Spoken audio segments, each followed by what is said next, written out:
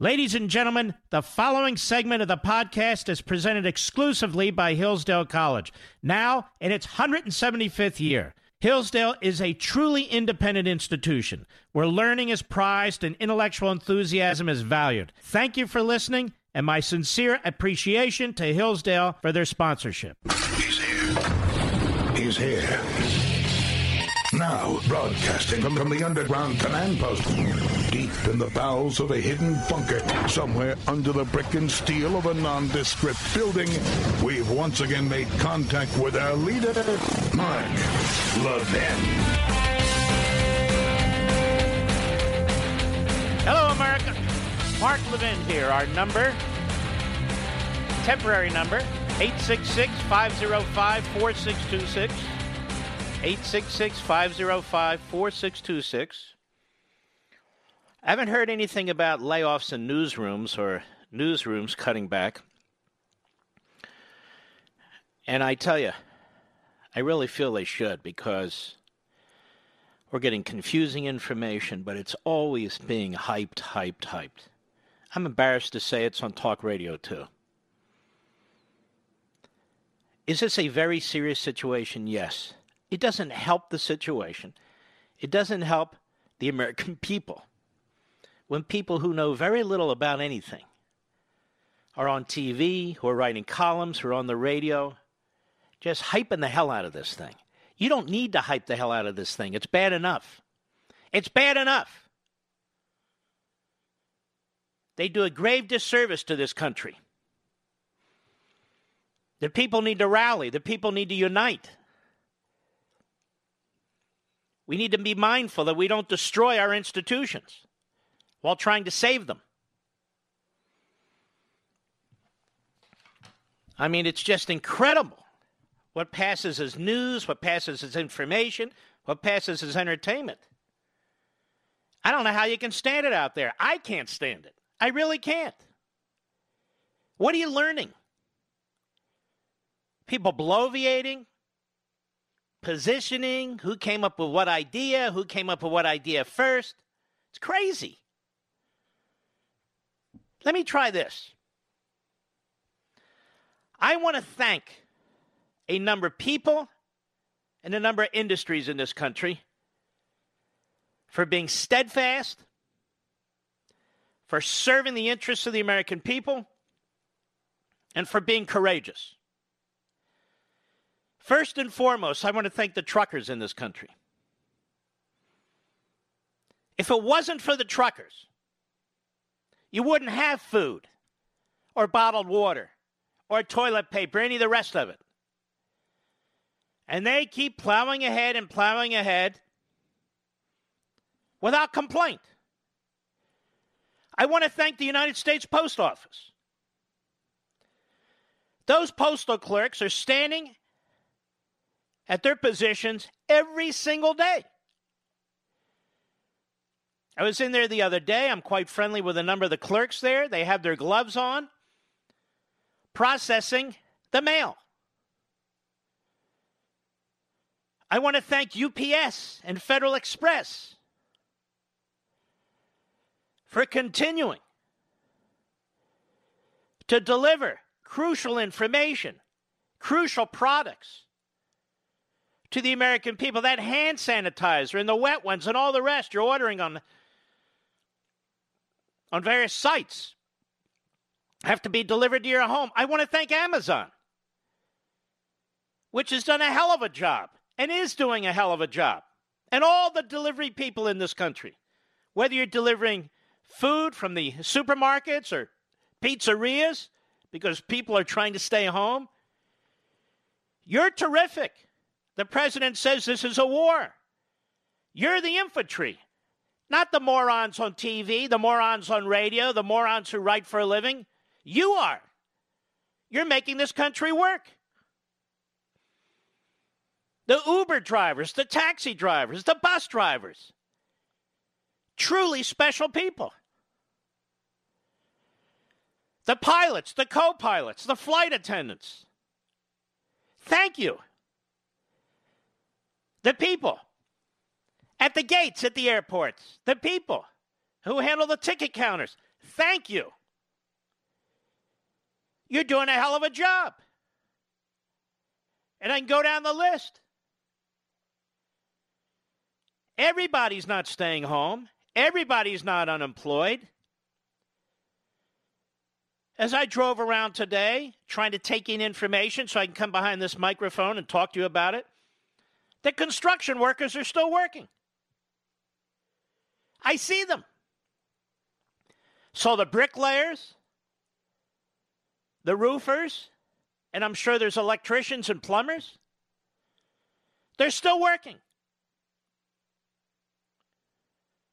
And again, the doctors, the nurses, the people who help them and support them. I went to my cardiologist's office last week. There they are, working at their desks, not panicking like some jackass on TV or radio. They're doing their jobs. Now, I understand that this isn't the case with all industries and businesses. I truly do. That some have been badly, badly hit. And I'm enormously sympathetic for what's going on.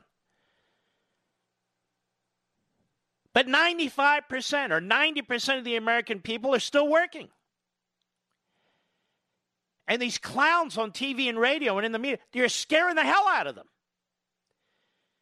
We're smart, we the American people. We don't need to be badgered day in and day out, banged up, bang, bang, over and over and over again over the heads. These crazy-ass websites. We know what's happening. This is a virus. It is the Wuhan, China coronavirus. We know that it's spreading. We know that when more tests are taken, that there's going to be a whole lot more people who have them. We know that more people are going to get sick. We know that more people are going to pass away. But we also know that the overwhelming vast majority of us will not.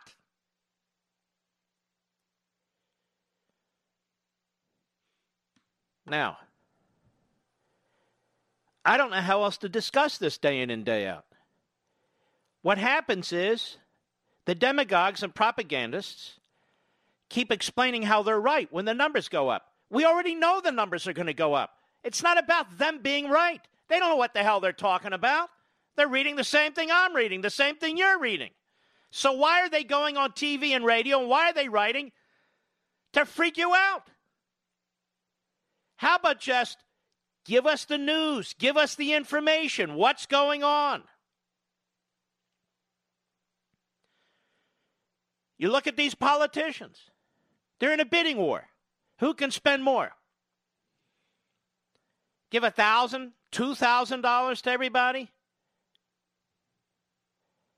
Why would you give $1,000 or $2,000 to people who are not affected economically? Why would you do that? Because we want to stimulate the economy. You're not going to stimulate the economy.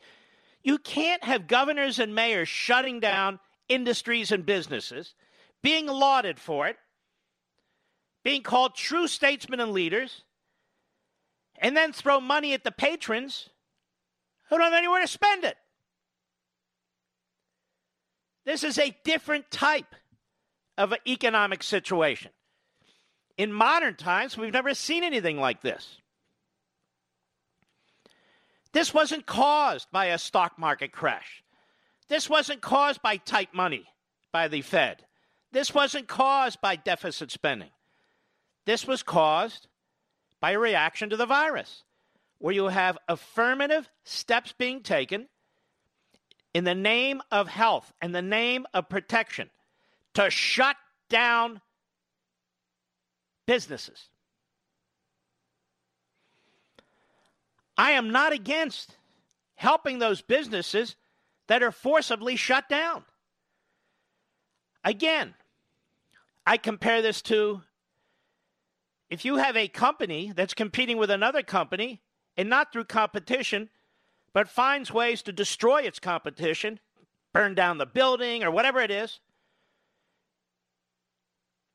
then that party needs to have be recompensed.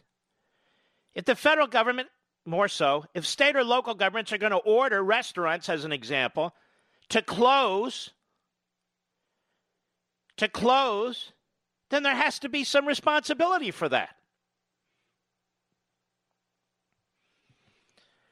But the truckers in this country, as my friend Joel Pollack writes at Breitbart, and Breitbart's been one of the better sites, by the way, they're keeping America's supply chains open. The American Trucking Association, whether you're a member or not out there, truckers, you deserve our thank you. All the other entities, all the other groups, all the other people I've been talking about. It's the private sector that's going to get us through this, economically and medically. When we come back, I want to talk a little bit more about we don't have enough beds, we don't have enough ventilators, we don't have enough respirators. A little bit more about this. I explained to you yesterday that from an economic perspective, it is impossible for industries to operate every minute of every hour of every day of every week of every month of every year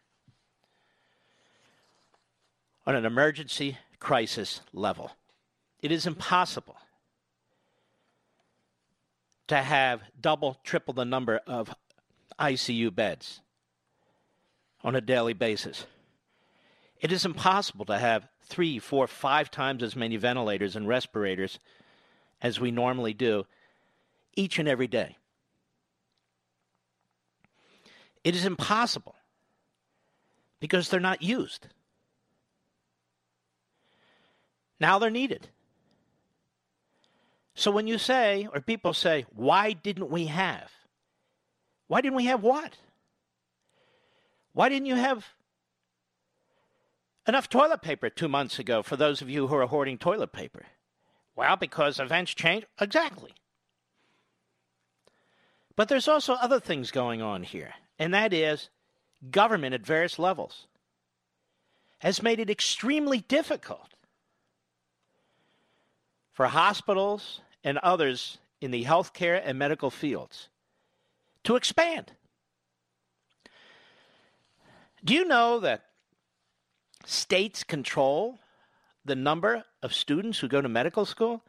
Do you know that states control the number of doctors they want every year, Mr. Producer? Did you know this? Well, why don't they lift that? I don't even understand it. Is that some kind of a special interest deal? What's that all about? More when I return. Mark Levin.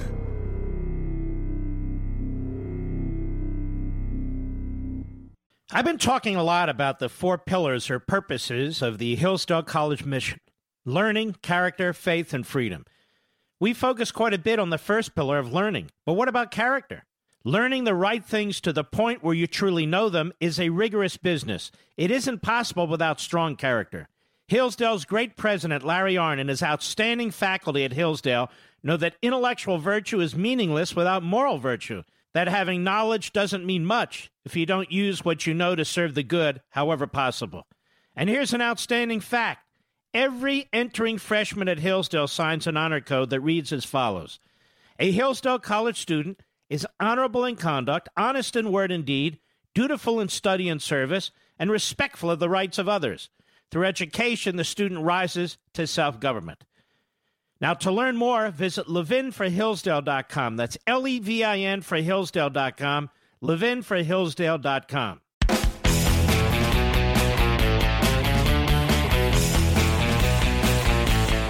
For people who are out there wanting more and more and more government, it's interesting. The president has stripped away many regulations so the private sector can more efficiently and effectively deal with this crisis and this virus.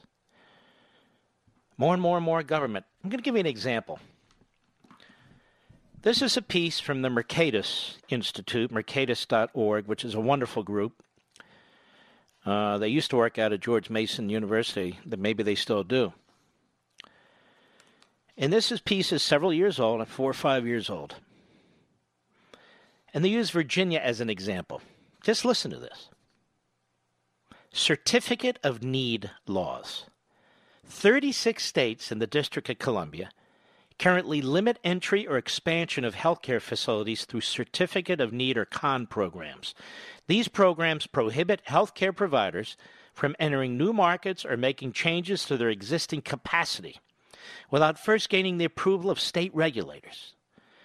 Since 1973, Virginia has been among the states that restrict the supply of healthcare in this way, with 19 devices and services, including acute hospital beds, magnetic resonance imaging, MRI scanners, computed tomography, CT scanners, requiring a certificate of need from the state before the device may be purchased or the service may be offered. Con restrictions are in addition to the standard licensing and training requirements for medical professionals, but are neither designed nor intended to ensure public health or ensure that medical professionals have the necessary qualifications to do their jobs. Instead, these laws are specifically designed to limit the supply of health care and are traditionally justified with the claim that they reduce and control health care costs. The theory is that by restricting market entry and expansion, states might reduce overinvestment in facilities and equipment. In addition, many states, including Virginia, justify these programs as a way to cross-subsidize health care for the poor. Under these charity care requirements, so-called, providers that receive a certificate of need are typically required to increase the amount of care they provide to the poor. In effect, these programs intend to create quid pro quo arrangements. State governments restrict competition, increasing the cost of health care for some, and in return, medical providers use these contrived profits to increase the care they provide the poor. That's what the government demands. However, these claimed benefits have failed to materialize as intended. Recent research by Thomas Stratman and Jacob Russ demonstrates that there's no relationship between these programs and increased access to health care for the poor. There are, however, serious consequences for continuing to enforce these regulations. In particular, for Virginia, as an example, these programs could mean approximately 10,800 fewer hospital beds, 41 fewer hospitals offering MRI services, and 58 fewer hospitals offering CT scans. For those seeking quality health care throughout Virginia, this means less competition, fewer choices, without increased access for the poor. Now, I'm going to go on with this. We're coming up to a break. But how many TV hosts and radio hosts and op-ed writers have pointed this out to you? Instead, it's a war by God. Spend, more government. How about, in some instances at least, we get government the hell out of the way? So hospitals can expand, so there can be more beds, so they can acquire more MRIs and CTs and respirators and ventilators. Now, the problem is all of this is dropping into the president's lap. All these failures, all these consequences as a result of local, state, and yes, federal action. The president is having to deal with every single damn one of them right now. And to hear the media going, what about this? Where are the ventilators? What about the beds? Why don't they do just a modicum of research and find out what the problem is? I shall return.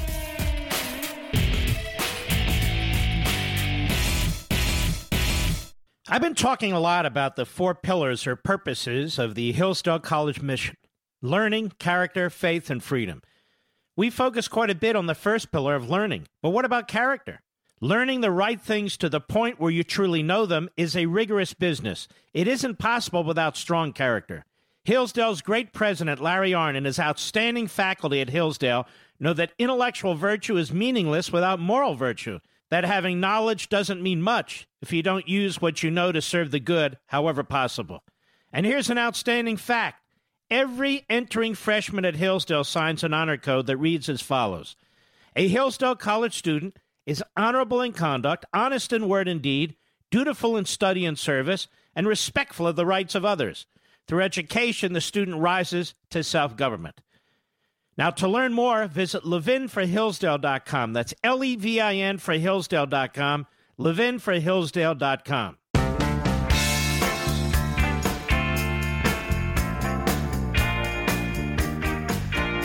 We have a temporary number for you to call. 866-505-4626. That's 866-505-4626. You know, during the last 3 years before this Wuhan Chinese coronavirus, we pointed out here many times, many of you did as callers, how one day something's going to happen to this country that's going to make all of this look so outrageously absurd and a massive distraction. Well, now you have it. For 3 years, Washington, D.C. has dragged us through the dirt. The Democrats and the media focused on ousting a president, trashing half the country. And now the crisis is here. I want to applaud 8 very, very courageous Republican senators who voted against this bill, and now on the House bill, the coronavirus bill, as you might want to call it, it was passed 90-8 in the United States Senate. Only 8 Republicans voted against it, and it is loaded with left-wing agenda items that have nothing to do with this virus. And I want to applaud them and thank them. Because very few politicians, let alone citizens, would have the courage to say no. Blackburn of Tennessee, Marsha Blackburn. Jim Inhofe of Oklahoma. Ron Johnson of Wisconsin. Lankford of Oklahoma. Mike Lee of Utah.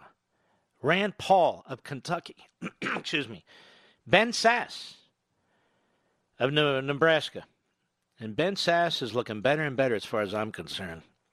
And Tim Scott of South Carolina. Congratulations to all 8 of you. 2 who didn't vote, Gardner of Colorado and Scott of Florida. I would have voted no, too.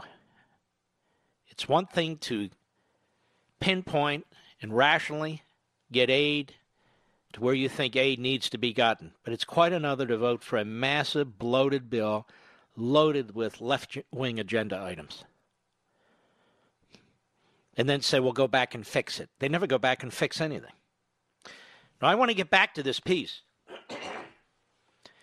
Why don't we have enough hospital beds? Why don't we have this? Why don't we have that? We need more government. We need to nationalize. Certificate of need laws, con laws. Now, these laws and programs were first adopted by, amazingly, New York in 1964 as a way they claimed to strengthen regional health planning programs. And over the following 10 years, 23 other states adopted them. Many of these programs were initiated as Section 1122 programs, which were federally funded programs providing Medicare and Medicaid reimbursement for certain approved capital expenditures. So you see the federal tentacles, the state tentacles in the private sector dictating numbers of beds and numbers of machines and limiting all the numbers. The passage of the National Health Planning and Resources Development Act of 1974, which made certain federal funds contingent on the enactment of these programs, provided a strong incentive for the remaining states to implement these CON programs, Certificate of Need laws. It was adopted in Virginia in 1973. Again, 36 states and D.C. have them. In the 7 years following this mandate, nearly every state without one of these programs took steps to adopt Certificate of Need statutes. By 1982, every state except Louisiana had some form of a CON program. That is, federal state regulations limiting the number of beds, limiting the number of MRI machines, limiting the number of CT machines, limiting the number of whatever. 1987, the federal government repealed its CON program mandate when the ineffectiveness of the regulations as a cost control measure became clear. I think that was Reagan who was president. 12 states rapidly followed suit and repealed their certificate of need laws in the 1980s. By 2000, Indiana, North Dakota, and Pennsylvania had also repealed their laws. Since 2000, Wisconsin has been the only state to repeal its whole program. Virginia remains among the 36 states, along with the District of Columbia, that continue to limit entry and expansion within the respective healthcare markets through certificates of need. On average, states with these CON programs regulate 14 different services, devices, and procedures. Virginia's program currently regulates 19 different services, devices, and procedures, which is more than the national average. Unbelievable. 14 states either have no certificate of need laws or they are not in effect. Arizona is typically not counted as a certificate of need state, though it is included because it's the only state to regulate ground ambulance services. That is, the number of ambulances. Now, do these programs control costs and increase the poor's access to care? Many early studies found that these programs fail to reduce investment by hospitals. These early studies, but notice it's always a left-wing ideological agenda. We need to cover the poor, so how do we do that? Less beds, less machines. Drive up costs. It's so counterintuitive. This is in 36 states and D.C., and they were in place when this coronavirus hit. Why aren't there more beds? Why doesn't the federal government get involved? What's with Trump? He needs to step up. He needs to get ahead of the curve. Excuse me. He's doing every damn thing he can, given what's been going on in this country for half a century. Let me continue. Many early states found that these programs fail to reduce investment by hospitals. These early studies also found the programs fail to control costs. While certificates of need are neither controlling costs or increasing charity care, they continue to have lasting effects on the provision of health care services in Virginia and the other states that continue to enforce them. And these effects have largely come in the form of decreased availability of services and lower hospital capacity. May I underscore that? Decreased availability of services. Forget about the virus. This is before the virus. Decreased availability of services, in other words, decreased availability of beds and machines, and lower hospital capacity. Lower hospital capacity. So in addition to the economic principles that we talked about, that no hospital, no healthcare system, no healthcare facility can be operating at maximum levels, whatever that is, day in and day out. You have in place in 36 states in the District of Columbia regulations that hamper, cripple expansion. Stratman and Ross present several striking findings regarding the provision of health care in states implementing these programs. First, CON programs are correlated with fewer hospital beds. Listen to me, please.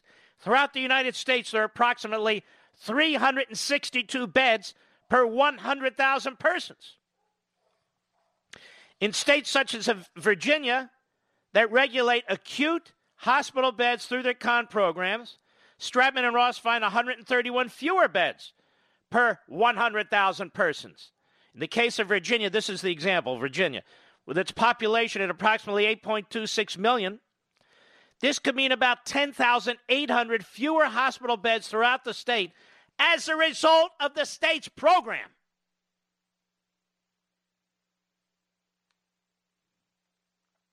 Isn't this a little bit more useful than all the hyper BS that you're hearing all day long? Shouldn't this be addressed Shouldn't these rules be repealed immediately? Not that we can build hospitals and have hospital beds that fast, but shouldn't we address what obstructs our ability? You know, we keep hearing how great all the governors, my God, the governors, that's where the action is, the president, you know. Tell me, New York, what has Cuomo done about the con programs? We have no idea. We have no idea because the media don't report it. All they talk about it. Cuomo was fighting Trump. Now Cuomo's nice to Trump. Now Cuomo's fighting de Blasio, and de Blasio is fighting Cuomo. What the hell does that serve? What purpose? Moreover, several basic health care services that are used for a variety of purposes are limited because of Virginia's con program across the United States. An average of 6 hospitals per 500,000 persons offer MRI services. In states such as Virginia that regulate the number of hospitals with MRI machines. Why do they do that?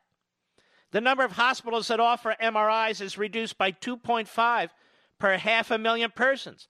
That can mean 41 fewer hospitals offering MRI services throughout Virginia. The state's con program also affects the availability of CT services. While an average of 9 hospitals per 500,000 persons offer CT scans, con regulations are associated with a 37% decrease in these services. So in a state like Virginia, this could mean about 58 fewer hospitals offering CT scans. But Mark, I don't live in Virginia. No, but you might live in California or Illinois or New Jersey or New York or on down the list, one of these 36 states. And they are intentionally preventing public and private hospital systems from putting in place more beds and more machines.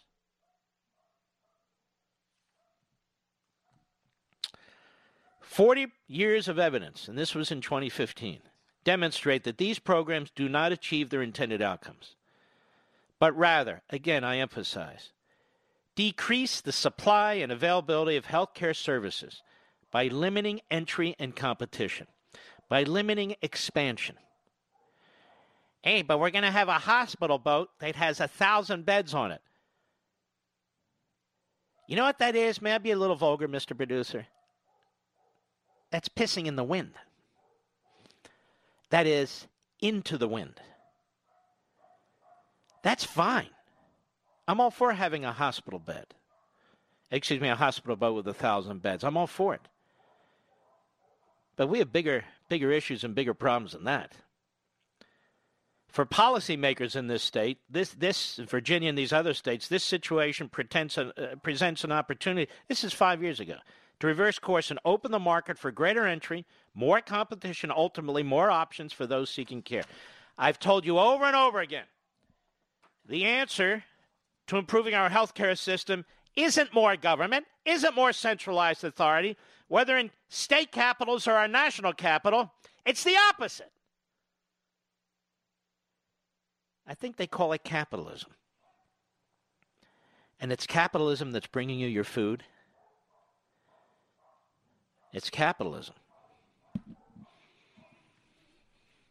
I'll be right back. Mark Levin.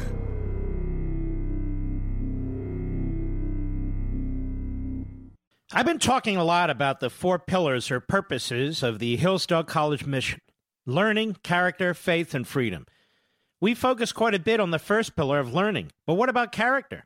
Learning the right things to the point where you truly know them is a rigorous business. It isn't possible without strong character.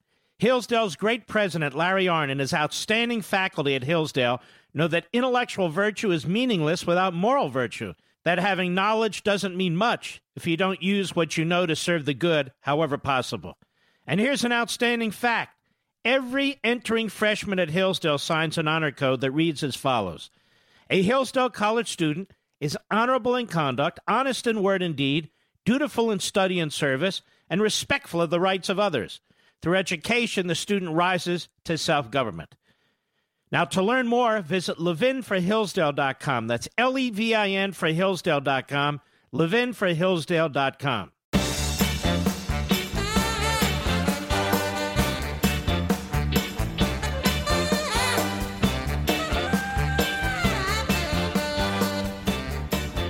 I just heard a never-Trumper on TV, and they should be banned from TV. I mean, we ought to be social distancing from the never-Trumpers now, at least for the next 90 days. They're just sleazeballs, cheap shot artists. That the governors have been ahead of the president. Now, finally, the president's catching up to the governors. I just read to you information about what goes on in the state of Virginia and 36 other states in the District of Columbia. That they have in place rules that specifically limit the number of beds and impose those limits on private and public hospitals, as well as these machines, a whole variety of machines. I am the first person to mention this to you. The first person to mention this to you. Because my stepdaughter brought this up to me, and she's in medical school. It's on the internet. It's a fact. The number of doctors we have is limited. Each state. The number of medical students limited. There's a lot of people out there who are brilliant, who don't make the cutoff. It's not because they're poor students or they're ignoramuses. No, they're really smart. But they want to control the supply.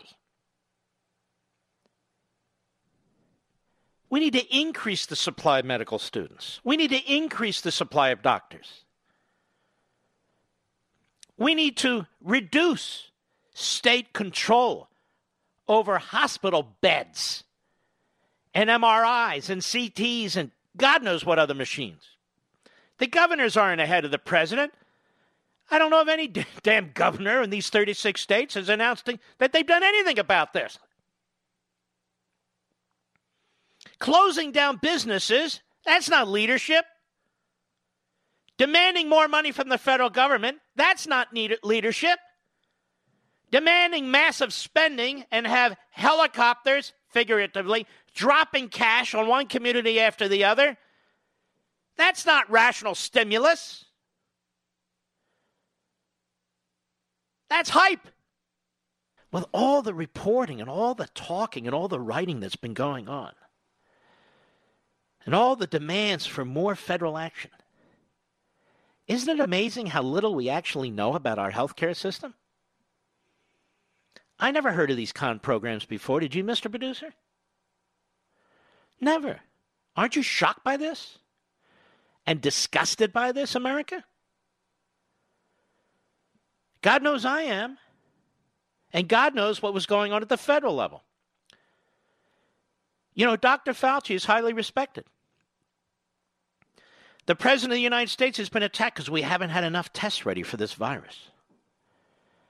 And Dr. Fauci said that wasn't the president's fault. How could it be the president's fault? How could it be the president's fault when the day-to-day activity when it comes to these tests and other tests and all the rest of this is handled by these various bureaucracies in our federal government and in our state governments? Was there some urgent notice before the Wuhan, China coronavirus was made public that we need more tests? If there was, can I see it somewhere? Where is it? It's nowhere. You bring issues to the president's desk and he makes decisions. He can't dig into the NIH and the CDC and all the rest of it and figure out if there's enough tests available for a virus that we're not even familiar with, yet the media blame the president. I'll be right back. From the Westwood One Podcast Network. He's here. Now, broadcasting from the underground command post, deep in the bowels of a hidden bunker, somewhere under the brick and steel of a nondescript building, we've once again made contact with our leader, Mark Levin. Hello, everybody. How are you? Hang in there. Our number, 866-505-4626. 866-505-4626. All right, hold on one second. I'm responding to somebody. It would be counterproductive. I got a lot of people who want to be my producer and who very much want me to make cases and arguments, and some of them very well-meaning, some of them brilliant, love ones, hate ones, whatever it is. But that's why I do this, and they don't. Happy to consider it, but that's the way it goes. I want to get into more of this with you. Our Treasury Secretary, of whom I'm not a great fan, I've told you that, is Steven Mnuchin. And according to Bloomberg, he raised the possibility with Republican senators that U.S. unemployment could rise to 20% without government intervention because of the impact of the coronavirus. According to people familiar with the matter, he discussed the scenario with the lawmakers yesterday as proposed an economic stimulus of $1 trillion or more. And he believes that this is potentially worse, the economic fallout, than the 2008 financial crisis. I don't disagree with this. What I disagree with is flailing around with massive amounts of money. If there's a potential 20% unemployment if we don't spend $1 trillion, then why does the federal government aggressively scale back on our labor laws to make it much, much easier to hire people in those industries that are not shuttered? Why does it make it much easier to hire people in those industries that are not shuttered? Hire more truckers, as a perfect example. More people who can work at hospitals. More people in manufacturing lines where we need, obviously, certain types of products produced. You don't do that by managing everything out of an office in Washington, D.C., and you don't do it by just sprinkling money around with a helicopter, just flying around and dropping it all over the place. So there are things the federal government can do. How about huge tax credits to small, medium, and large businesses who hire people? I even have an idea on this vaccination issue, Mr. Producer. Why not say any pharmaceutical company or collection of pharmaceutical companies, even with the assistance of the various federal departments, that comes up with an effective vaccine, no federal corporate income taxes for a decade, for 10 years. Just think about how much money that would save us. They wouldn't have to pay a cent in corporate income taxes for 10 years, a decade. Why isn't that proposed? Look, everyone has proposals, but I'm looking at it differently than most people. Use the strength of our economic system. Use the strength of what motivates people. Use the strength of our intelligence. That's the whole point of capitalism. Telling everybody what to do doesn't fix stuff. Any pharmaceutical company, or any lab for that matter, or any corporation, any business that finds a vaccine, an effective vaccine, and that doesn't even mean for everybody, for most people who come down with this virus, 10 years, no corporate income taxes. 10 years. That would encourage them to invest more. That would create an enormous amount of motivation and competition. Some of these corporations that are looking into other illnesses, very, very serious illnesses, by the way, very serious illnesses, may decide, all right, at least temporarily, let's move towards dealing with this virus. So what the hell's wrong with that? It doesn't really cost you or me a nickel. Instead, we're going to give money to people who are working, people who are unemployed for a week. We have unemployment insurance. We have unemployment payments. We have COBRA for people who have health care. We have all this stuff. We have a massive multi-trillion-dollar infrastructure for people who lose their jobs. But we want to stimulate the economy. But this isn't going to do it. The other thing I'm concerned about, and I'm not sure how best to handle this. Maybe you can help me with this. I had breakfast at a restaurant a few days back. I'm friendly with the owner, and he told me, business is way down, which is quite obvious. But he also said I should be okay. I said, how's that? I have income insurance. I said, you have what? Income insurance. I said, what's that? He said, I've been paying for insurance in case, there's a fire in my restaurant, in case there's a health issue with my restaurant, in case I have to close it down for a period of time. I have income insurance. Had you ever heard of this, Mr. Producer? So do most restaurateurs have income insurance? Shouldn't they? Most homeowners have home insurance in case their house burns down or it's flooded or whatever. Car insurance. Maybe this is something that locality should compel. I'm not into the compel business, but I'm not in the business of the federal government nationalizing every crisis either. Maybe localities should focus on what can be done now and in the future. I mean, you're required to have car insurance, right? To ride on the roads? Well, if you expect us to subsidize you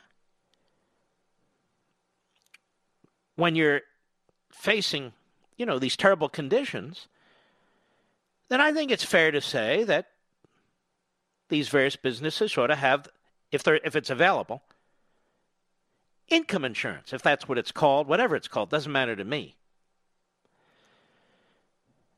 But when the government steps in and subsidizes everything, that is a counterweight against people acting responsibly, right?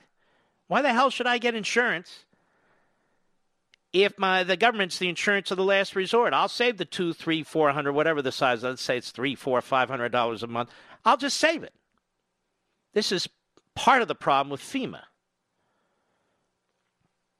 I'm not saying there shouldn't be a FEMA for natural disasters, but this is part of the problem where people locate their homes and developers build properties in flood zones and hurricane zones and earthquake zones and on and on and on. That's fine if you're prepared to get your own insurance. I have insurance on a home that's in a hurricane zone. It's called South Florida. And it cost me a lot of money. That's a risk I'm prepared to take. It's also a risk I'm trying to deal with. So here's a second idea tonight. And again, I'm just throwing these at you. Wrote them down during the break. But this is what Schumer does and what a lot of other people do. But mine are not intended to just, hey, spend, spend, spend. How about a tax credit, at least going forward, for small businesses that purchase income insurance if the income insurance is available? Doesn't that make more sense? Does it to you, Mr. Producer? In other words, you're incentivizing people to conduct themselves in ways that are accountable and responsible. Now, this can't happen in every respect. I got that. But there's still certain things that can go on. I'm watching these senators go on TV tonight, Republican. This is a once-in-a-lifetime. I understand all that. But that doesn't mean you suspend your rationality. Human nature is a funny thing. The old line is, if you subsidize something, you get more of it. So there are things you can do as a businessman. There are things you can't do, too. But there are things that you can do, or perhaps you can do, let me put it that way, depending on your situation, to try and ameliorate a situation like this. I honestly don't understand why we're throwing money at people. This I don't get. I really don't get it. We have unemployment insurance. The employer and the employee pay a lot of money in unemployment insurance. We're not going to use it? Or we have money on top of that? We have a very expensive and huge food stamp program. They're not going to use that? Well, then what's it for? I don't get it. We have all kinds of health care programs and COBRA programs for those who've been paying into insurance and so forth. Why do we have those? Again, I don't get it. Because this is what politicians do. If Mr. Mnuchin really believes that we could have 20% unemployment, and I don't doubt he believes that, and I don't doubt we're going to have significant unemployment, then why isn't the Treasury Secretary talking to the Labor Secretary about stripping many of the federal labor requirements that make it so difficult to hire people? Why aren't the governors, where all the action is, we're told, by the never-Trumpers, the great governors, where most of the labor rules exist in the states, why aren't they stripping them? Why? Because Cuomo will never do it. The blue state governors will never do it, that's for sure, because of campaign issues and campaign contributions. But shouldn't we make it easier to hire people? Those who want to hire, shouldn't we make it easier to hire people? You know, people are buying a hell of a lot of toilet paper. Did we talk about that, Mr. Producer? I think we did. You know what that means? The factories that are making toilet paper need more employees. The factories that are making hand sanitizer need more employees. Excuse me. The factories that are making medical masks and rubber gloves need more employees. They're selling out of all this stuff. The men and women who put meat on our table and chicken on our table, you see what's going on our shelves and in our freezers in our supermarkets, they need more employees. We need more delivery people. Every aspect of the economy is not on its back. Some aspects of the economy are actually thriving. They can't meet demand. I'm not saying that outweighs the negative. It certainly doesn't. But I'm saying, why don't we make it easier for them to hire people? Why am I the only one thinking this way, Mr. Producer? Why are conservatives going on TV? Bring out the military. Oh, bring out the military. Spend trillions, not just trillions. What is going on? I understand this is a pandemic that could become an epidemic. I understand the numbers are going to explode, and they are. There's going to be more tests, and you're going to find out that there's a hell of a lot of people who have this virus. You're also going to find out that there's a hell of a lot of people who have this virus who are actually living, even though the death numbers are going to go up. But I feel on TV, on radio, and politics, people are positioning themselves because they understand that to take a complex matter like this and try to simplify it and try to get in front of it for their own positioning and their own narrative requires them to hype. Like the never-Trumpers that said the governors have been brilliant. You know, it's the president. Tell me, Mr. Producer, what governor's been brilliant? Shutting down elections, shutting down businesses, shutting down. My God, genius, absolute genius. They're making decisions they think they need to make. Could turn out they're wrong. Who knows? Maybe they're right. Doesn't make them brilliant. Doesn't mean the president's behind the curve. Many of these never-Trumpers pretend to be more pure in terms of their conservative beliefs. They certainly don't sound it on TV. They sound like they're perfectly happy with iron-fisted quasi-dictatorships. Otherwise, I don't know what they're talking about. My fear is more and more people are comfortable with this. As you hear the carnival barkers, the hysterics, the hyping, people get on TV and radio, they talk real fast, they sound like they know what they're doing, we got to spend this, go big. And then one day you're going to turn around and say, hey, wait a minute. What happened to my liberty? What happened? So we need to keep this in mind. At least on this program, that's what we're going to do. You don't hear any hyped up titles or anything else. I try to look at this information factually and to present it to you. I also do an enormous amount of research on my own to try and give you information. And I found a little piece of information I posted earlier today that I want to talk to you about when we return. I'll be right back. Mark Levin.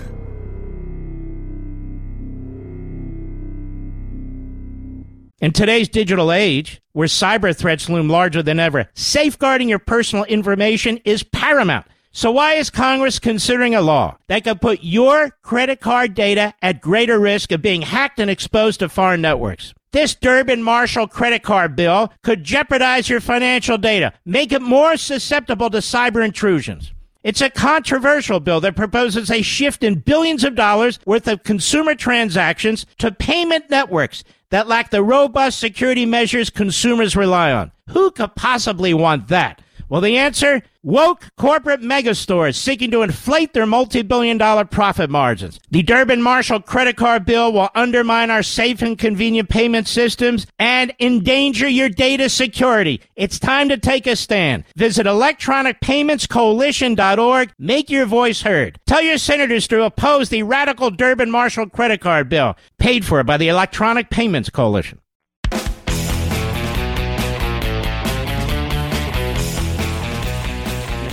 Treatment for coronavirus has been found in a common anti-malaria drug. Now that's interesting. And what's up with that? Now this isn't a kook article, because I read it. It's actually a rather long and involved article. It's presented by James Todaro, medical doctor, and Gregory Reggiano, an attorney, in consultation with Stanford University School of Medicine, UAB School of Medicine, and National Academy of Science researchers. Recent guidelines from South Korea and China report that chloroquine, some of you take this, some of you know what this is an effective antiviral therapeutic treatment against this disease. Use of chloroquine tablets is showing favorable outcomes in humans infected with the coronavirus, including faster time to recovery and shorter hospital stays. The American CDC research shows that chloroquine also has strong potential as a preventative measure against coronavirus in the lab while we wait for a vaccine to be developed. I'm going to continue this with you when we return, just because I think my role, and frankly the role of all media, is to keep you informed. I'll be right back.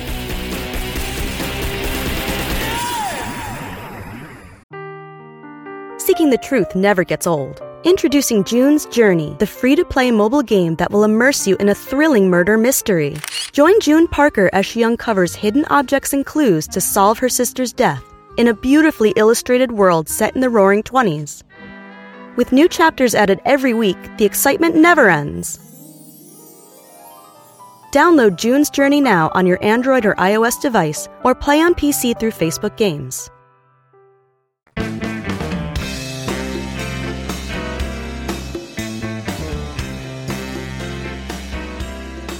Mark Levin Show from our new temporary number, 866-505-4626. That's 866-505-4626.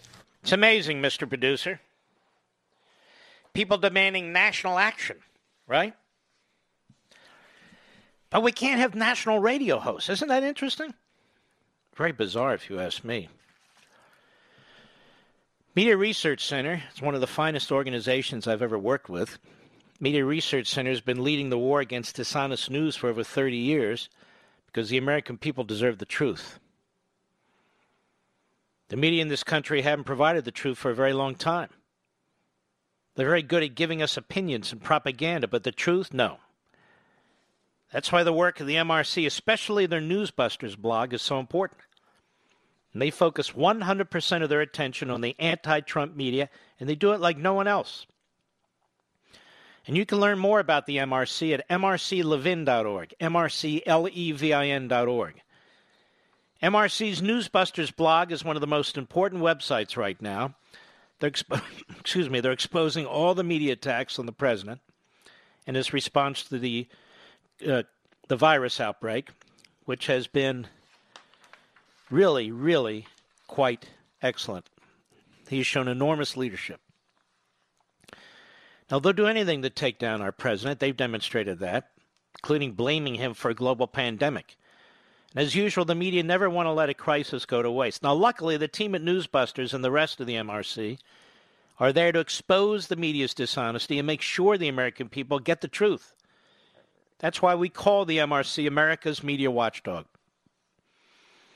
Many of you are hunkered down. You ought to check it out. Go to mrclevin.org to learn more.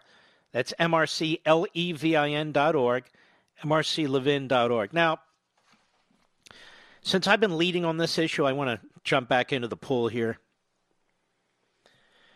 This effort to constantly paint the President of the United States as hateful and bigoted and racist towards Asian Americans by the media is a disgrace. The media are the propagandists for the Chinese government. It is the Chinese communist regime that has pushed the narrative that if you call this virus the Chinese virus or the Wuhan virus, you're obviously a racist. You're stereotyping the Chinese people, when in fact it has nothing to do with the Chinese people and everything to do with the communist regime. That regime is responsible for what you are going through today. That regime is responsible for those of you who are unemployed as a result of this virus. That regime is responsible for those of you who run these businesses, restaurants and bars and so forth, that are shuttering. That regime is responsible for the people who get sick from this virus and who die from this virus. So let us be abundantly clear. Well, over at MSNBC and CNN, they went so far as to blame the President of the United States for the illnesses and deaths that result from this virus. This virus, which first broke out in the Wuhan province, they believe it a specific outdoor market, which sells to eat snakes, koala bears, dogs, cats, and the rest. At least the scientific theory is, because none of our scientists have been allowed there, or the rest of the free world scientists, is that this is a bat, that this virus starts with bats, that it worked its way into the animals, particularly in that live market, and that it was projected onto human beings, either by eating or touching or what have you. The Chinese communist regime, not the Chinese people. The Chinese people are suffering too as a result of this regime. What is wrong with these idiots in our media? What is wrong with the scumbags in our media? The Chinese people are suffering too as a result of what their government did. It's not even their government. It's been imposed on them. And Xi Jinping, the great hero, Joe Biden, his old buddy, Tom Friedman, Mike Bloomberg, every Democrat you can think of going soft on China. He covered it up. The early doctors who recognized in November they had a problem. They're not with us anymore, ladies and gentlemen. They disappeared. One was an ophthalmologist, an eye doctor. He's gone. The true journalists, the independent citizen journalists who traveled to Wuhan from Beijing, 2 of them, separately, with nothing but an iPhone. You may have heard they're made in China. Nothing but an iPhone. Reporting on what was taking place. Taking video of people being forcibly removed from their homes. They've disappeared. They don't exist anymore. The Chinese Communist regime covered this up for at least a month. Covered it up. So other countries couldn't prepare earlier for what was taking place. That's why it's called the China or Chinese virus. That's why it's called the Wuhan virus. And not some clever scientific numbers and combination of numbers and letters that the World Health Organization has assigned to it, which in many ways is useless in and of itself. The SARS virus, another one, another Chinese regime virus. Can't call it that. No, of course not. You can call Trump Hitler and Mussolini and Stalin anything you want. Mentally ill, on and on and on. But how dare you call a diabolical, evil, genocidal regime that certainly contributed to the vast spread of this disease into our own country and the implications from that. Certainly you can call this virus after that regime and after the communities in that country from which this was projected into our country. The media in our country want to debate this, want to try and paint the president as anti-Asian American, as a racist and a bigot. Here we are in the middle of what they tell us is the worst crisis we've ever faced. It's not, by the way. It's the worst crisis we've ever faced. Let me put this in some context, as bad as this is. And it's bad, and it's going to get worse. I got it. I understand. I don't know why I have to keep saying that. You have to be rational. You see it. In the American Civil War, there were over 700,000 killed in a nation of 24 to 25 million people. We had battles where over 30,000 men died in a battle in 24 to 48 hours. In one battle. Again, to put it in perspective, 24 to 25 million people. You can combine the deaths in our war in Iraq and our war in Afghanistan. It doesn't come close to 30, 35,000. And again, as terrible as it is, it's terrible. Our ancestors, I know this is going to shock everybody, especially the left and especially the media. I'm going to say it anyway. Have faced a lot worse than this. This is bad. I am not downplaying it. I'm trying to provide some perspective. Our ancestors have faced a lot worse than this. That doesn't make it better, especially for those who fall ill and those who pass away in their families. Doesn't make it better for those who lose their jobs and the businesses that shutter. But let's never forget, when you hear the hype on radio and the hype on TV and the hype in the media, you don't need to hype a hyper situation. You don't need to hype a hyper situation. Just discuss it. Just provide the facts, provide some news so the American people can make their own decision, so each of you can make your own decision, come up with your own viewpoint, rather than beat you over the head.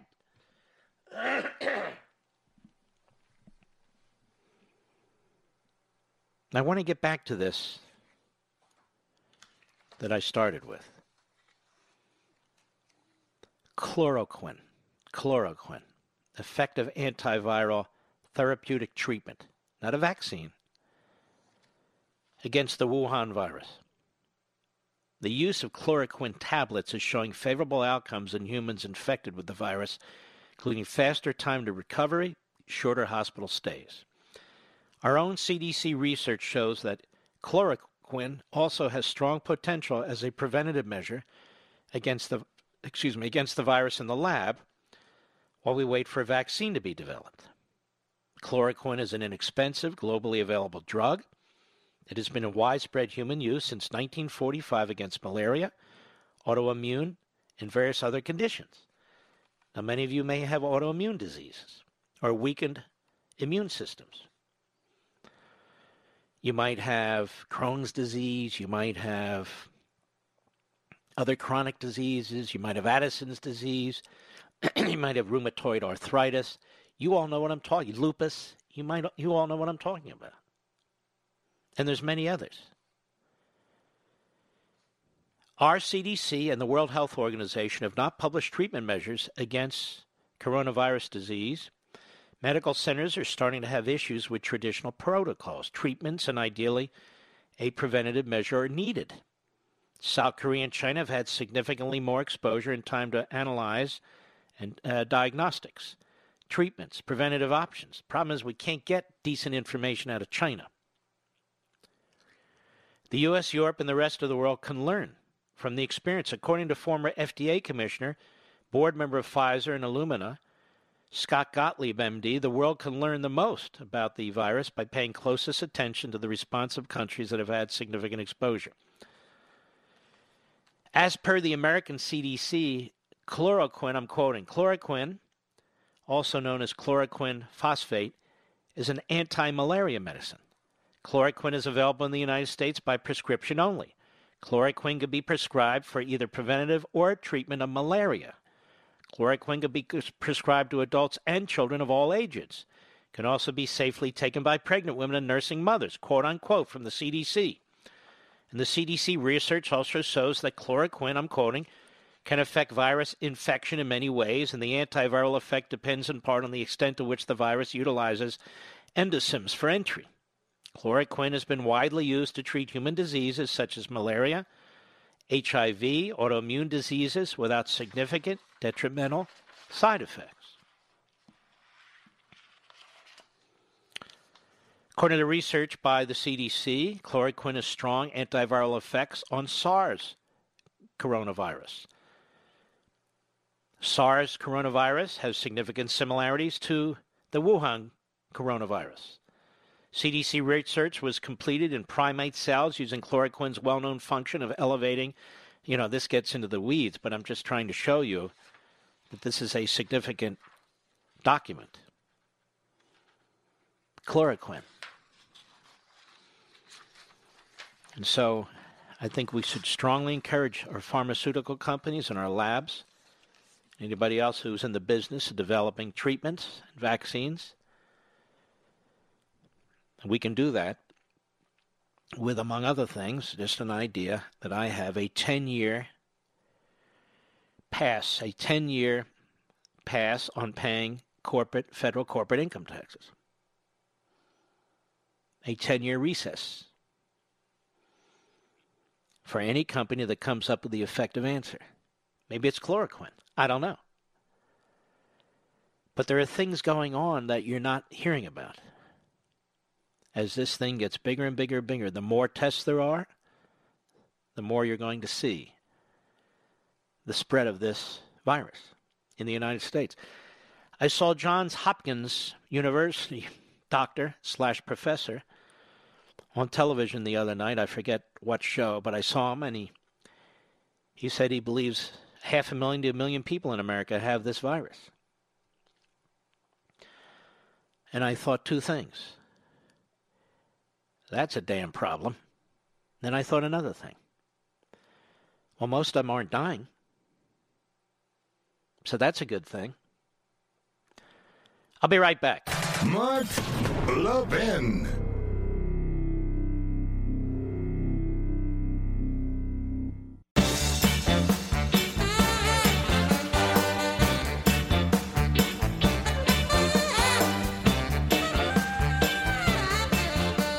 All right.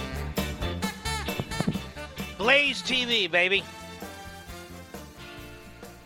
I'm honored to be a part of the Blaze TV community. It's a wonderful network. My buddy Steven Crowder, my buddy Glenn Beck. A lot of buddies over there, actually. Could name them all, but why would you care? And we have Levin TV. And we have great things happening over there at Levin TV. New things happening starting next week, as a matter of fact.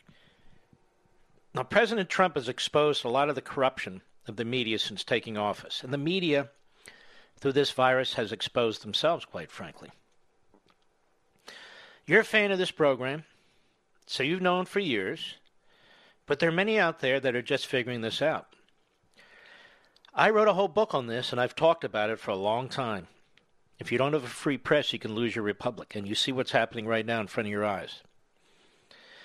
Now, this media, they think they can pull the wool over your eyes. They think they're smarter than you. They're not. They're very stupid, as a matter of fact. We haven't talked about Joe Biden today, but we will in the next hour. He's their candidate. Here's a man that shouldn't be anywhere near the office of the presidency.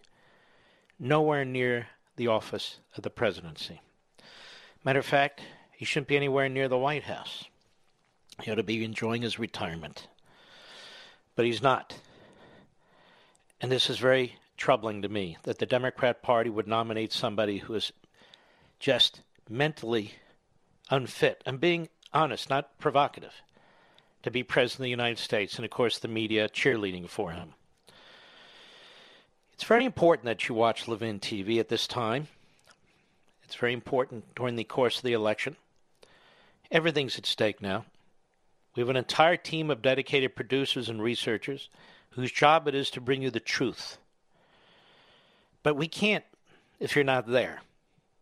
If you haven't subscribed yet, start a free trial today. I've made this executive decision, a free trial today. Just get a taste of Levin TV and all the other great hosts. I am convinced you'll want to stick with us. Here's what you do. Ready? Write it down.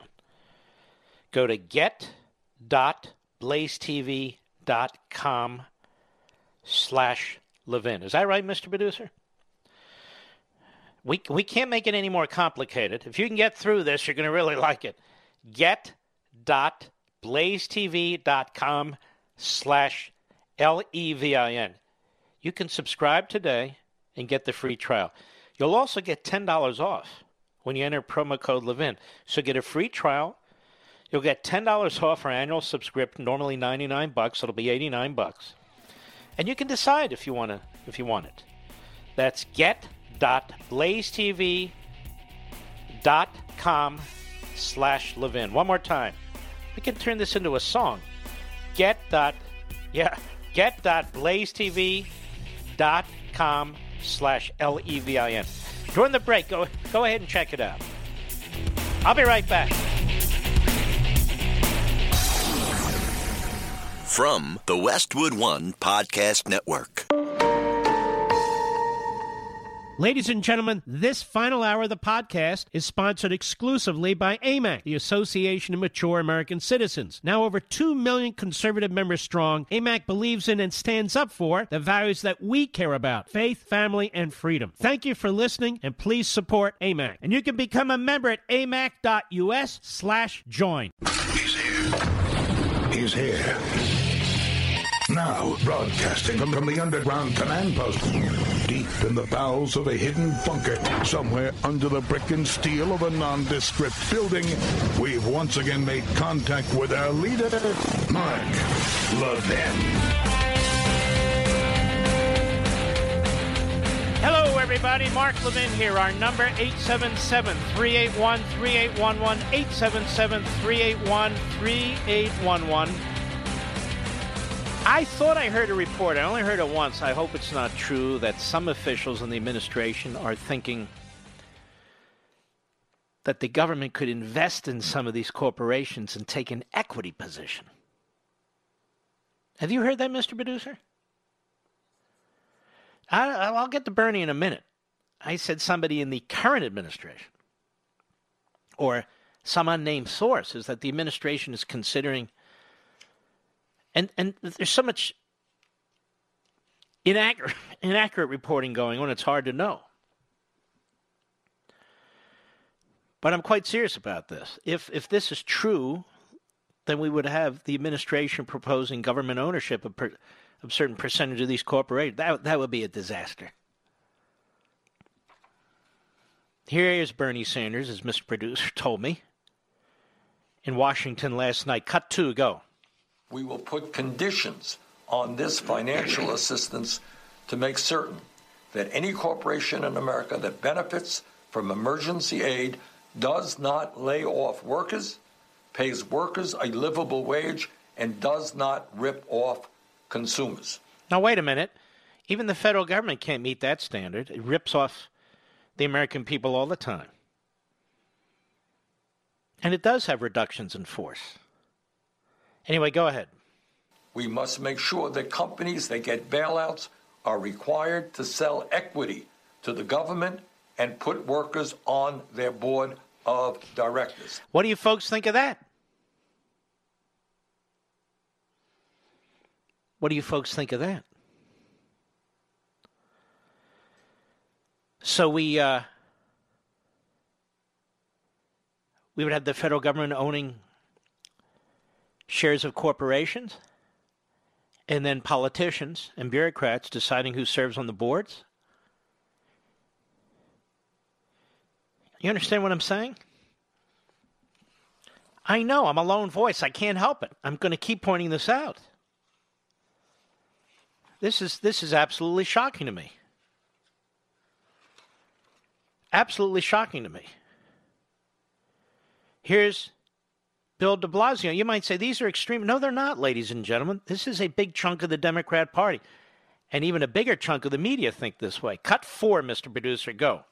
If we even get to shelter in place, we're going to have to come up with huge new approaches to make sure that people have enough food and medicine, because they sure as hell don't have income right now. One other thing you heard, Secretary. All right, let's stop. Most people do have income right now. Okay? Most people have income right now. Most of you, not all of you, most of you listening to me have income right now. This is what I mean, this hype talking down the country. The heights of the Depression, 75% of working age men and women were working. It's not great to have 25% unemployed. But today, most people are eating. Go ahead. $1,000 in people's pockets is not enough. It's not going to allow people to stay whole and be able to afford the basics in life. Now, I warned you about this. It's never going to be enough. The administration's talking about 2 hits, $1,000 immediately and another $1,000 on May 18th or some date. That'll never be enough for the Marxists. It'll never be enough for the Democrats. It'll never be enough for the media. Go ahead. Washington has to get real. If we're going to have an unemployment level that looks like the Great Depression, we need a massive federal relief program that looks like the Great Depression, so people are kept whole economically, or they will not have money. People were not kept whole during the Great Depression. People suffered during the Great Depression. And they suffered and suffered and suffered as a result of government policies.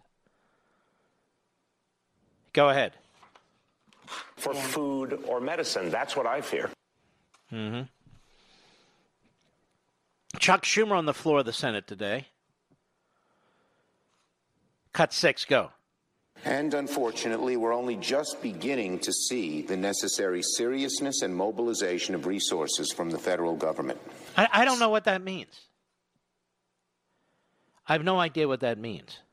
And neither does Schumer. Go ahead. Unfortunately, and with awful consequences, this administration took far too long to wake up to this global crisis, wasting precious weeks downplaying the severity of the coronavirus. This is the talking point. This is the myth they're going to create. This is the narrative now. And there's a lot of conservatives who have played into this, that finally Trump got it right. Finally he's stepping up. Finally he's going big. Whatever goofball phrases they want to use.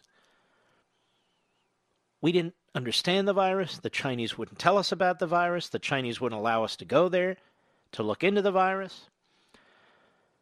Our medical bureaucracy didn't have tests related to a virus that we've never seen before. The President of the United States did what he knew to do, did what he could do, secure the border. No Chinese, no people from China coming into the country. I mean, honest to God, I don't know what they expected them to do. I don't remember Chuck Schumer being ahead of this curve. I don't remember Chuck Schumer saying, hey, stop this impeachment trial. No, we don't want witnesses. No, we can't go on 2, 3, 4, 5 more weeks. We got to address the Wuhan, China coronavirus. Does anybody remember Chuck Schumer saying that? Of course not. This is a flim-flam artist. He contributes nothing useful, nothing positive to this nation. Go ahead. Could have been spent in earnest preparation, building our test capacity. As a result, earnest preparation, building our test capacity. When? In November? In December? When you were demanding documents from the president? When you were throwing 1,000 subpoenas at him? When you were dragging him into federal court? Folks, I have a long memory on this stuff. I don't forget. Let's remember exactly what was taking place in December and early January. They were fighting over witnesses. Chuck Schumer wanted more witnesses. He wanted more weeks of testimony, which meant the Senate couldn't do anything, which meant the president and the administration was bogged down as much as Congress was bogged down. Chuck Schumer needs to be held accountable for what he did and what he's still doing. Go ahead. The United States continues to lag behind other countries in the number and the percentage of the population we are testing. Stories of Americans who feel sick and are showing symptoms but are unable to access a coronavirus test appear every day in every single news. I really don't understand this. How long has Chuck Schumer been in Congress? He's been a congressman and a senator. Forever? Since he was 25 or 30? He's now in his 60s? He's been in Congress forever. Pelosi's been in Congress forever. Biden was in the Senate forever. Didn't they hold hearings? Don't they know what's going on? They want to talk about tests? Did they not know about tests? Last year, the year before, did they not know about tests when Obama was president? They act like they're new to this. They're just showing up. They have controlled Congress. They've controlled these committees. They have controlled budgets. They've had oversight responsibility over NIH, over the CDC, over the mothership, HHS.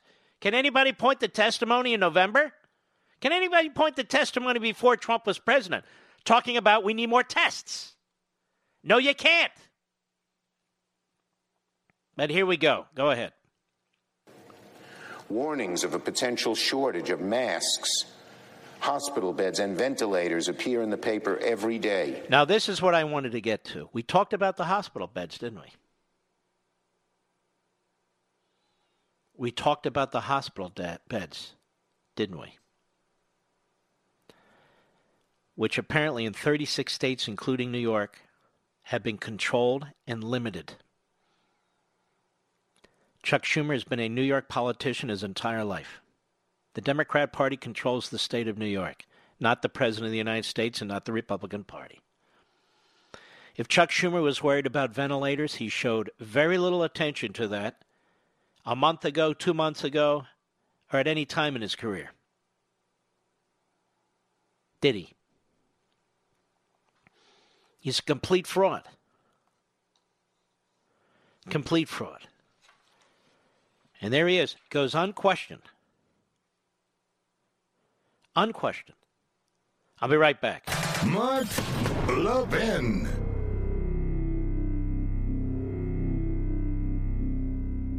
AMAC, the Association of Mature American Citizens, is one of the fastest growing organizations in America. Now over 2 million conservative members strong, and I'm one of them. AMAC believes in and stands up for the values that we constitutional conservatives care about. More than talk, AMAC fights. A full-time presence in Washington, AMAC pushes back against reckless spending, disasters like Medicare for All, and the expanding reach of the federal government. And beyond advocacy, joining AMAC gives you access to a wealth of benefits and discounts, including special member-only rates on car insurance, travel discounts, cell phone plans, and a hell of a lot more. And if that's not enough, you'll get AMAC's bi-monthly magazine, full of insightful articles on issues that matter to most of us, we conservatives. As I said, I'm an AMAC member, and you should be too. Join today at amac.us. That's AMAC.us. Stop supporting the liberal agenda that the other 50-plus organization has been pushing for. Join AMAC instead. AMAC.us.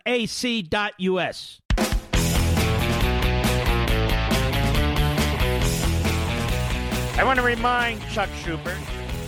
What did I call him? Chuck Schumer? More like Chuck Stuper. This guy really is a cancer in the body politic. He's a hemorrhoid where hemorrhoids reside. Over at the Daily Caller, flashback January 14. The World Health Organization tells everyone, don't worry because China says coronavirus isn't contagious.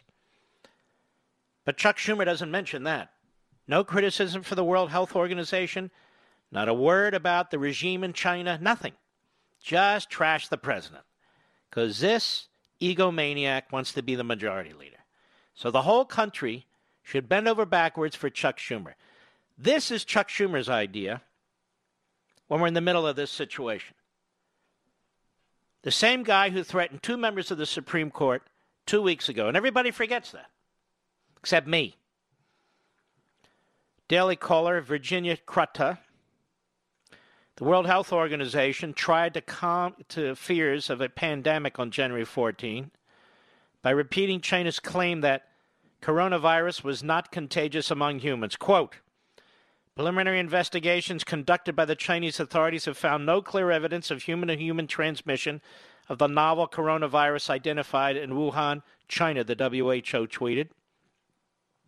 This is January 14. So what would Schumer have had the president do? If Schumer had his way, John Bolton would be a witness. He'd probably still be testifying. If Mitt Romney, who wants to give $1,000 to everybody, had had his way, John Bolton would still be testifying. All these great leaders we have.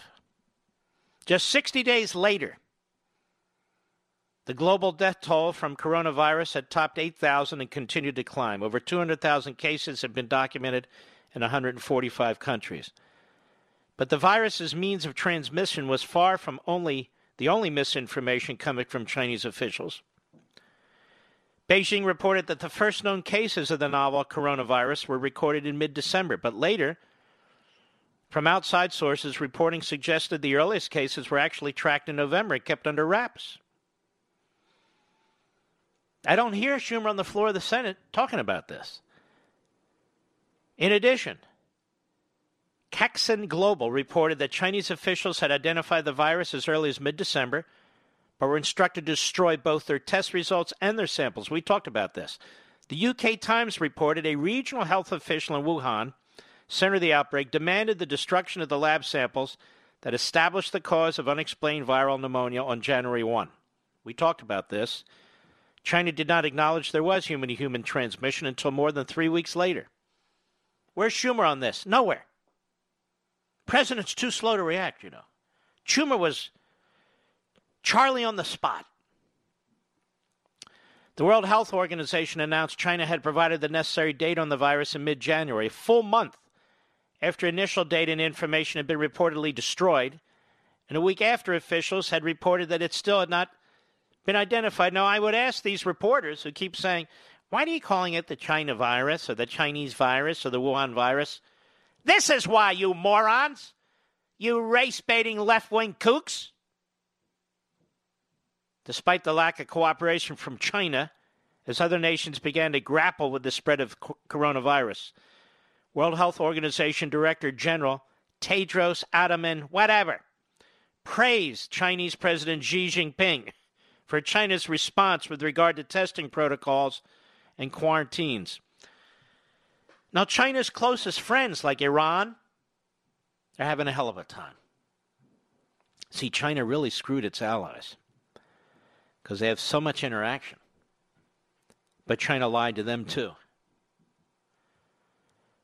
The South China Morning Post noted that one British member of the WHO had referred to the shuttering of Wuhan under a mass quarantine affecting some 11 million people as heroic, fending off criticism that he made the appreciative remarks just to save China's face. Tedros insisted China doesn't need to be asked to be praised for its efforts to contain the spread of the virus.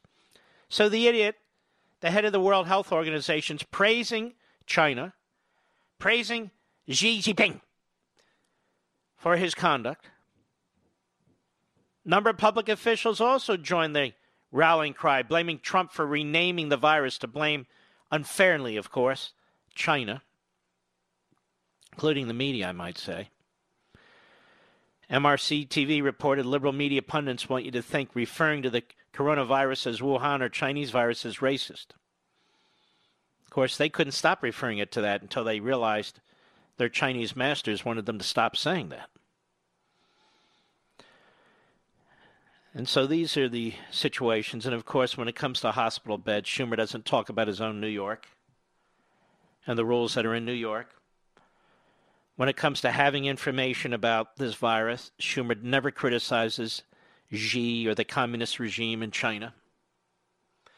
Schumer is following the demands of the Chinese propagandists and won't call it the Chinese virus or the Wuhan virus. Schumer's just a sleazeball. Let's just admit it. He's a sleazeball. He's a sleazebag, whatever you want to call him. He's just a lousy, rotten human being dressed up as a senator, which doesn't take much, as it turns out.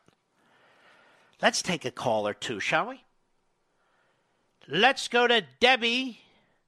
Let's see here. Debbie in Alabama. How are you, Debbie? I'm doing well, Mark. Thank you. It's a great pleasure to speak with you. XM Satellite, thank you. Go right ahead, my friend.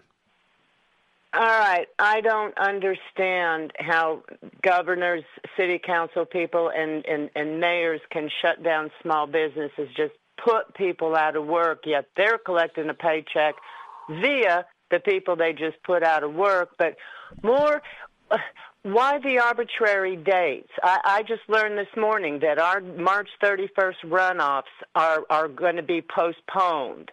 Now, they give an arbitrary date. What's going to happen after that? Is something with this virus going to happen different? It's going to change everything? And how do they know It's only going to get worse, so I don't know when you're going to vote. I know, and I'm watching my liberties going down the drain, and no, everybody, it's for the good of the people. I'm going to tell you, you're right. You're right, man. Keep an eye on your liberties. There are things that need to be done. But some things are being done, in my view, particularly by the left, the media, the Democrats, Media Matters, Mediaite, organizations like that, the MSNBC types, the CNN types, which will have a direct impact on your liberty in the future. They don't even discuss it. They don't even want to discuss it. And anybody who dares to raise it, especially me, will get trashed. Thank you, Debbie. We appreciate it. We're going to take a few more calls. I see some really good ones on the board. I'll be right back.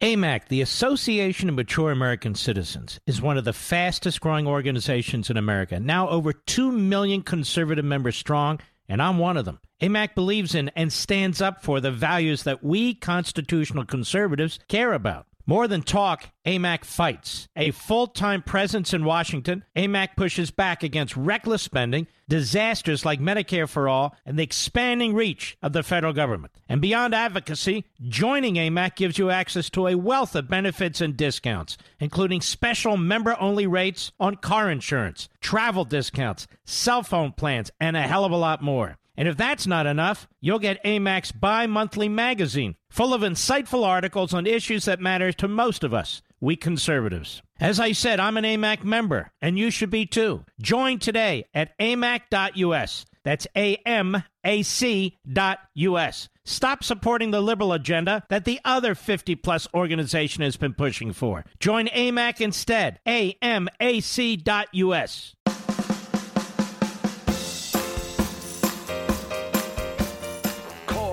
Temporary number 866-505-4626. That's 866-505-4626. Don't worry, it's only temporary.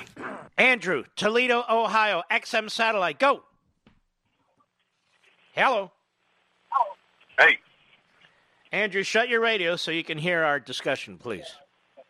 Oh, my radio's off. How are you, Mark? Okay. Go right ahead, please. I'm just calling to let you know that as a truck driver, it would be so easy for the spread of this virus because you got truck drivers that go to these truck stops, and if somebody touches something that has it, and then another one touches it, and they're going in different directions, it could spread very quickly throughout the truck driving community. And if that happens, and you get a shortage of drivers, we're really going to be in trouble. Well, you're right, but I don't want to create what if scenarios. We hear enough of that. No, truck drivers, like everybody else, need to be very careful. You need to have the hand sanitizer, maybe even rubber gloves. Don't touch a lot of surfaces. Seriously. I know these stops. I've been to many of these stops, quite frankly. Just, you got to be mindful of what you're doing. We all have to be mindful of what we're doing now. No, you're right. I just also wanted to say shame on Pennsylvania for closing all their rest areas for 2 weeks. How do you expect truck drivers to be able to deliver stuff to you if you're going to close rest areas? That is so stupid. Shutting down the rest areas? Every single rest area in the state of Pennsylvania is closed until March 30th, as of a couple days ago. So what's the governor going to do? Shut down commerce? I mean, it just doesn't make any sense because now you've got trucks parking on the side of the road, which is way more dangerous because they're out of hours. But I guess the governor's a great leader now, I'm sure, because he shut down the rest stops. Great leader. Well, they're going to come out with statements thanking truck drivers, and then on the other hand, they're like, oh, well, we're going to shut down rest areas, so, And also, restaurants are only doing drive-through, like, for food, so how are we supposed to get food if we're in a truck? We can't drive through a drive-through. That's true, too, isn't it? It is true, yes, sir. I guess you got to get out of the truck and walk up to the drive-through guy.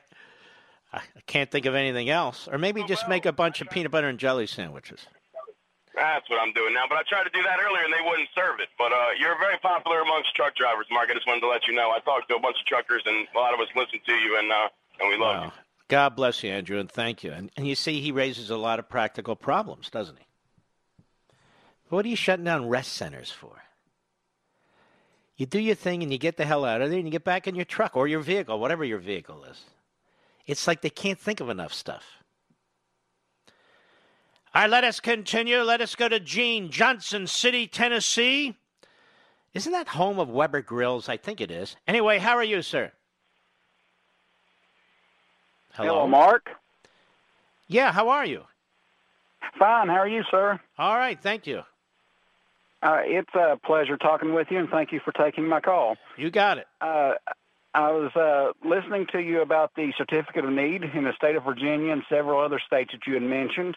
Mm-hmm. And here in East Tennessee, in the Tri-Cities area, I just want to let you know that the certificate of need is alive and well because they use it quite frequently. In other words, the state uses the rules to limit the ability to expand these hospital beds and acquire these various machines that are needed. Exactly. And about 15 years ago, we had two major hospitals in the Tri-Cities area, Wellmont and Mountain States Health Alliance. And Wellmont wanted to build another hospital in Johnson City. They acquired the site. They put up the sign. They signed the certificate of need. 7 or 8 years later, they took down the sign because nothing ever got done with it. Then Mountain States, which was in this area, decided to put up a certificate of need for a hospital about 2 miles away from where they were going to build, and they got the okay to do it. Mm-hmm. And so what do you conclude from that? Well, now the Wellmont and the Mountain States have merged together, and they're one huge hospital here in East Tennessee, Southwest Virginia, Kentucky, and North Carolina. So what do you conclude from that? I just conclude that with the hospitals the way they were, it's very political, in the areas where another hospital wants to come in and try to build something, or a doctor's office wants to come in and set up shop or whatever, and they have to go through a certificate of need. And let me tell you, that happened in my county. You had two hospital companies, these large companies, each wanted to build a hospital, and they only allowed one. Allowed one. All right, my friend, thank you for your call. That was WJCW Country. Let's go to Barry, Monroe, Louisiana. Sirius Satellite, go. Good evening, Mark. Nice to talk to you. Thank you for taking my call. Thank you. I wanted to talk to you. I'm a physician, I've been in practice almost 30 years. I've been in academic practice, and I've been in private practice. And I have a little bit of a background in medical economics from a master's in public health degree that I did at Johns Hopkins after I finished, while I was doing my subspecialty training. It's not that easy just to increase ICU beds. They're expensive. It's not just a matter of having the beds. You need the equipment. More than that, you need the nurses to staff them. You need the physicians to staff them. And I can tell you the physicians and nurses right now are stretched to their limit with what we have right now. This is very, very important, what you're saying. And I've tried to explain now for 2 nights in a row the economics here, that you can't be on crisis spending and economic management every day of every year. It doesn't work that way. You can't function that way. And economically, you'll go broke doing that. But you raise another question. Okay, we have the beds. Who's going to attend to the people in the beds? Right. And then what if next year we have a radiologic incident and you've got burn patients and people suffering radiation injury? You need a whole nother sort of physicians and infrastructure for that. It's complicated, and the hospitals are working on a very narrow profit margin. I can't believe you haven't had a CEO or hospital administrator call in and discuss this with you. It's not that easy. No, and if you say that, nobody's going to believe you, by the way. It just, the propaganda is endless. But you raise a very, very important question. Okay, we get the beds. That's not enough. People have to attend to the people in the beds. Where are we going to get those doctors and nurses from? All right, Barry, very good call. I appreciate it. This is the problem the president's dealing with each and every day. Well, you have a guy like Schumer, goes to the Senate floor, says we're not doing enough, we need to get on top of it. Guy who's been in government his entire life. Trump comes in for 3 years, he's handling it, he's having to deal with all these deficiencies in the system. As he says correctly, it's an old system. And either that or that it's just not a system that's built for what's taking place right now. And it's all true. And he has stepped up. He has stepped up in a big way. And he's having to deal with all these issues. Peter, Foley, Minnesota. I don't know how you're listening to us. How are you, sir? On the Mark Levin app. I see it. All right. Sorry. Go ahead. Yeah. Hi, Mark. It's nice to talk to you. You're great. Thank you. Great service. With the media, I really think they're very dangerous now. And they're to the point of, because of the siding with China and actually being their mouthpiece, they should be considered enemy combatants with Comcast and the Disney Corporation and AT&T and CBS Viacom. They aren't serving our nation, that's for sure, and they're actually operating against our nation. Well, Peter, I want you to listen to this, and the whole country too. Don't hang up on Peter yet. I want you to listen to Cut 10. This reporter asked the president this question, and in the middle of all this. Cut 10, go. Your credibility ratings are very low. There was a recent NPR poll. Who are you asking that question? I'm asking... Because I see that they're very high. You know, if you look, I'm 95% of the Republican Party. We just had a poll that was done by a very reputable group where I'm beating Sleepy Joe Biden by a lot in Florida, in the state of Florida, and in other states. So I don't really know who you're talking about. Why would you ask a question like that? What does it have to do with anything? I'm quite serious. I think the only solution, pardon me, sorry. Yeah, no, go ahead. I think the only solution is antitrust legislation, but the Republicans historically, don't like that. And so that's why the media is sitting in this perfect position. They know the Republicans aren't going to come after them, and the Democrats are on their team totally, to the point where they can, like you said earlier, they can call the president Hitler, anything they want. And the media will soften it, they'll cover it. It's a real tag team effort. And like I said, I think covertly, I wouldn't mind if Trump or a general took those 4 CEOs to Guantanamo Bay and said, hey, look, we're considering you enemy combatant. No. You're taking it a bridge too far here. You can't start taking reporters and send them to Guantanamo Bay and your enemy combatants. But what I will say is this. The media have done us a grave disservice. You have a lot of mental munchkins. You have a lot of ideologues, a lot of very immature people who work in these newsrooms who have a political and ideological agenda. And really the issue is, when this thing first broke, what were they doing? Where were they?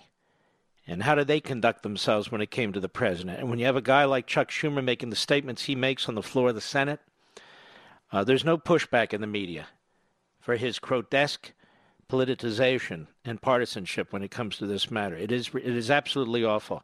We'll be right back. Mark Levin.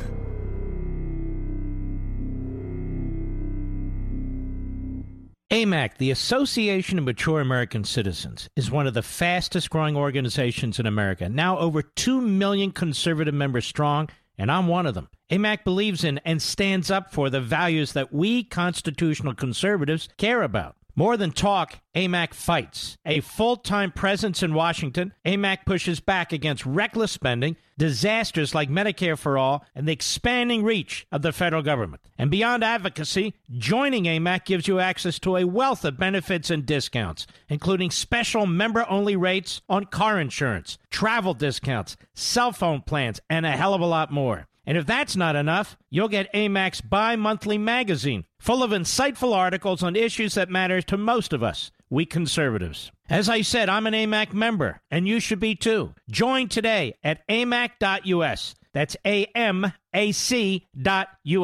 Stop supporting the liberal agenda that the other 50-plus organization has been pushing for. Join AMAC instead. AMAC.us.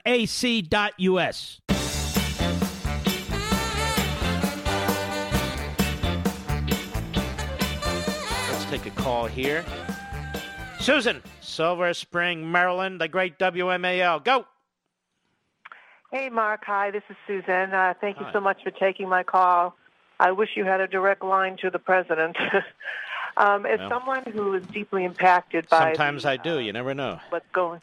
Yeah, okay. Well, I hope he's listening then. As someone who's been deeply impacted by what's going on as an individual or an independent in the travel business, I am basically not making any money. But that being said, I am very, very surprised at this package, this financial package that the president is supporting with all the gobbledygook that's been stuck in there with the Democrats. How about this vote on the House package where only 8 Republicans voted no? And it is loaded with left-wing agenda items. I totally agree. That's why I'm a little bit banging my head against the table of why he's in support of this. And my other comment was something about the reporters. And then you said that, well, we all heard, of course, that they were thrown out of China, for I think the Washington Post, the Times. And then how come they are supporting the propaganda then? I don't get it. What am I missing? Well, you're right. It's disgusting. All right, my friend, I appreciate your call. Let's jump in. Jimmy, Brooklyn, New York, the great WABC. Go. Hi, Mark. The threat to America is more than just this virus. This virus is bad enough. But right now there's 2,000 to 3,000 red Chinese troops occupying the Philippines, and Putin's calling for his government to extend his so-called presidency. Putin is calling for that vote till 2026. Right, and he's calling for that vote to be held on April 22nd, which is Lenin's birthday. I'm telling you, all America's enemies are united. Their biggest goal, no matter what, at all costs, they have to defeat Trump. I think Bernie Sanders celebrates that birthday. He probably does, but at all costs, we have to make sure Trump gets reelected. The Democrat cities now are releasing prisoners early. Yeah, I see that. What is that all about? Well, they want total chaos. They want economic collapse. They want to use this. So they want to. Here's what they want to release the prisoners. They say so they don't get coronavirus, and they want to release them among the general population. Right. Now this is what I'm saying. They use every opportunity they can. Pelosi was pushing abortion, federal taxpayer-funded abortion. Pelosi has pushed these big labor proposals with with government imposing on private business these sick leave payments and family leave and all the rest. She tried to slip that into the bill. She slipped some of it into the bill. Mitch McConnell went right along with it. Only 8 Republicans voted against it. It's shocking. And communist China in the past said if half the world died in a nuclear war, it would not be such a bad thing because the new world would be communist. China killed 40, 50, up to 80 million of their own people, and they've been killing tens of thousands of us for decades. All right, Jimmy, I want to get on to another story. I do appreciate your point. I'm not trying to cut you off, but I got to move on here. And that's in the Daily Wire report. Coronavirus outbreak could have been reduced by 95% if China acted sooner. A recently published study from the University of Southampton estimated that the global outbreak of the coronavirus could have been dramatically reduced had China's communist government acted sooner. Too bad our media and Schumer and the others are covering for China. The study relied on research from a population mapping group called World Pop. Created the models. The research found that if the intervention in China could have been conducted 1 week, 2 weeks, or 3 weeks earlier, cases could have been reduced by 66, 86, and 95% respectively, significantly limiting the geographic spread of the disease. But don't call it the Wuhan virus. Don't call it the China virus. Hell, one reporter said a few weeks ago, call it the Trump virus. Such BS. I want to thank all of you out there who are defending us, all of you out there who are trying to work earnestly on this problem. See you tomorrow.